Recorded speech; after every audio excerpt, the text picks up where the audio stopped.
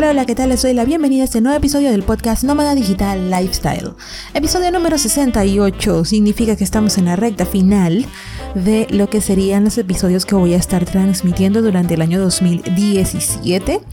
Y pues el día de hoy voy a estar hablando acerca de elegir una palabra de poder para el año 2018 y estaré revisando pues la palabra que yo elegí para el año 2017, mi experiencia respecto a eso y qué es lo que voy a hacer respecto al año que viene.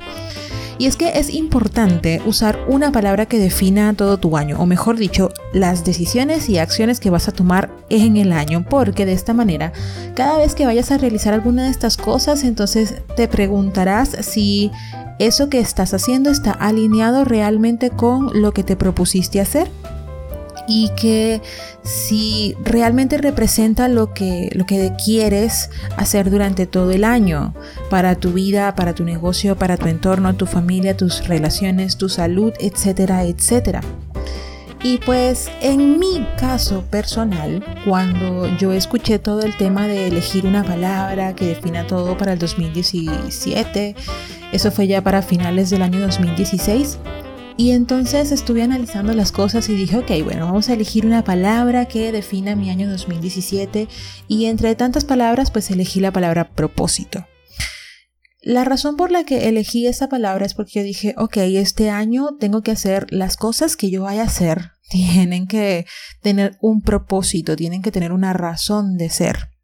De lo contrario, sencillamente estaría haciendo las cosas por hacerlas y ya. Y pues antes de empezar a estudiar qué fue lo que sucedió con esta palabra en el año 2017, yo te motivo realmente a que elijas una palabra, solo una, para poder definir tu año. En mi caso, el año 2017 básicamente se refería a esto, a propósito, y de que todas las cosas que yo fuera a hacer respecto a mi negocio online e incluso respecto a las cosas que yo iba a hacer en el transcurso de mi vida, de mi día a día, tenían que tener un propósito en mente. Y sinceramente te digo que esto se cumplió un 70%, para ser honesta, porque sí hubieron muchas cosas que hice así como que sin propósito alguno, las hice por hacerlas o por emoción. No tenía ni siquiera una estrategia o un plan en mente, pero las cosas que logré hacer en base a un propósito fijo, un propósito en mente, que yo dije, ok, voy a hacer esto es por XY cosa. Entonces esos tuvieron mejores resultados porque de esta manera no hacía las cosas así como que, bueno, voy a hacerlas así porque otros la están haciendo o porque está de moda o algo así por el estilo, sino que sencillamente ya yo me había planteado un propósito en mente y gracias a Dios pues lo logré, o por lo menos hasta cierto punto. ¿Por qué digo que en un 70%?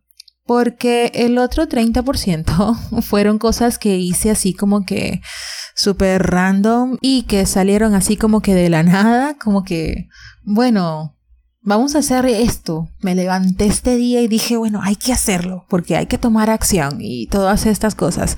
Lo cual no es del todo negativo porque el simple hecho de que te atrevas a tomar acción en medio de los cambios es positivo porque significa que no tienes miedo a sencillamente dar el paso y eso es un cambio bastante importante porque no sobreanalizas las cosas que tienes que hacer.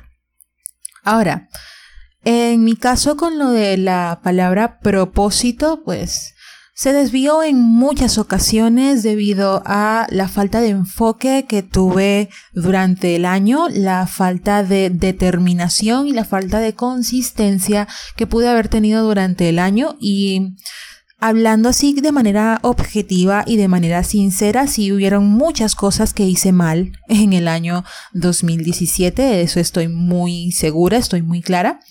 Y cuando me puse a hacer la respectiva revisión y dije, ok, esto fue lo que no funcionó y de esta manera es como estoy decidiendo qué es lo que va a funcionar en el año 2018 para no repetir los errores que cometí en el 2017. De eso se trata lo que estuve hablando en episodios anteriores acerca de evaluar lo que es el año completo en retrospectiva y verlo y decir, ok, voy a ser honesta conmigo mismo a este punto y decir qué es lo que funcionó, qué no funcionó, qué voy a seguir haciendo y qué es lo que voy a cortar de ahora en adelante.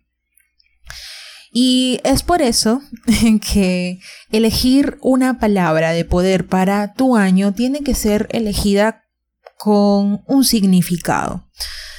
Parte de la razón por la que elegí la palabra propósito es porque fue la que más resonó conmigo en ese momento, pero realmente no tenía así como que un significado muy pleno, un significado que realmente con el que yo me identificara.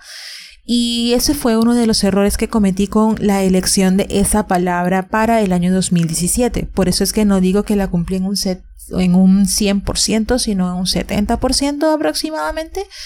Y pues aquí lo que quiero resaltarte es que si vas a elegir una palabra de poder para tu año 2018 es para que la tengas en mente todo el tiempo. No elijas una palabra solo porque suena linda o porque suena interesante o porque las personas que admiras la están eligiendo o algo así por el estilo. Elígela porque despierta sensaciones, despierta emociones en ti y realmente quieres que tu año se vea representado por la misma. Estamos en la recta final del año 2017. Y estoy plenamente segura de que el año 2018 va a estar lleno de buena vibra, de positivismo y de muchas ganas de trabajar en pro de lo que queremos lograr.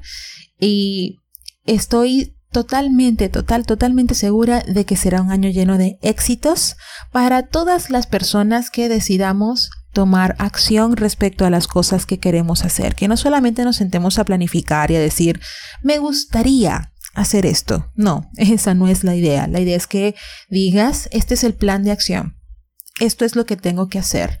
Estas son las tareas que tengo que desarrollar día a día y estas son las habilidades que tengo que hacer evolucionar en mí para poder lograr lo que me propongo y convertirme en la persona que necesito ser para poder alcanzar mis metas en este nuevo año.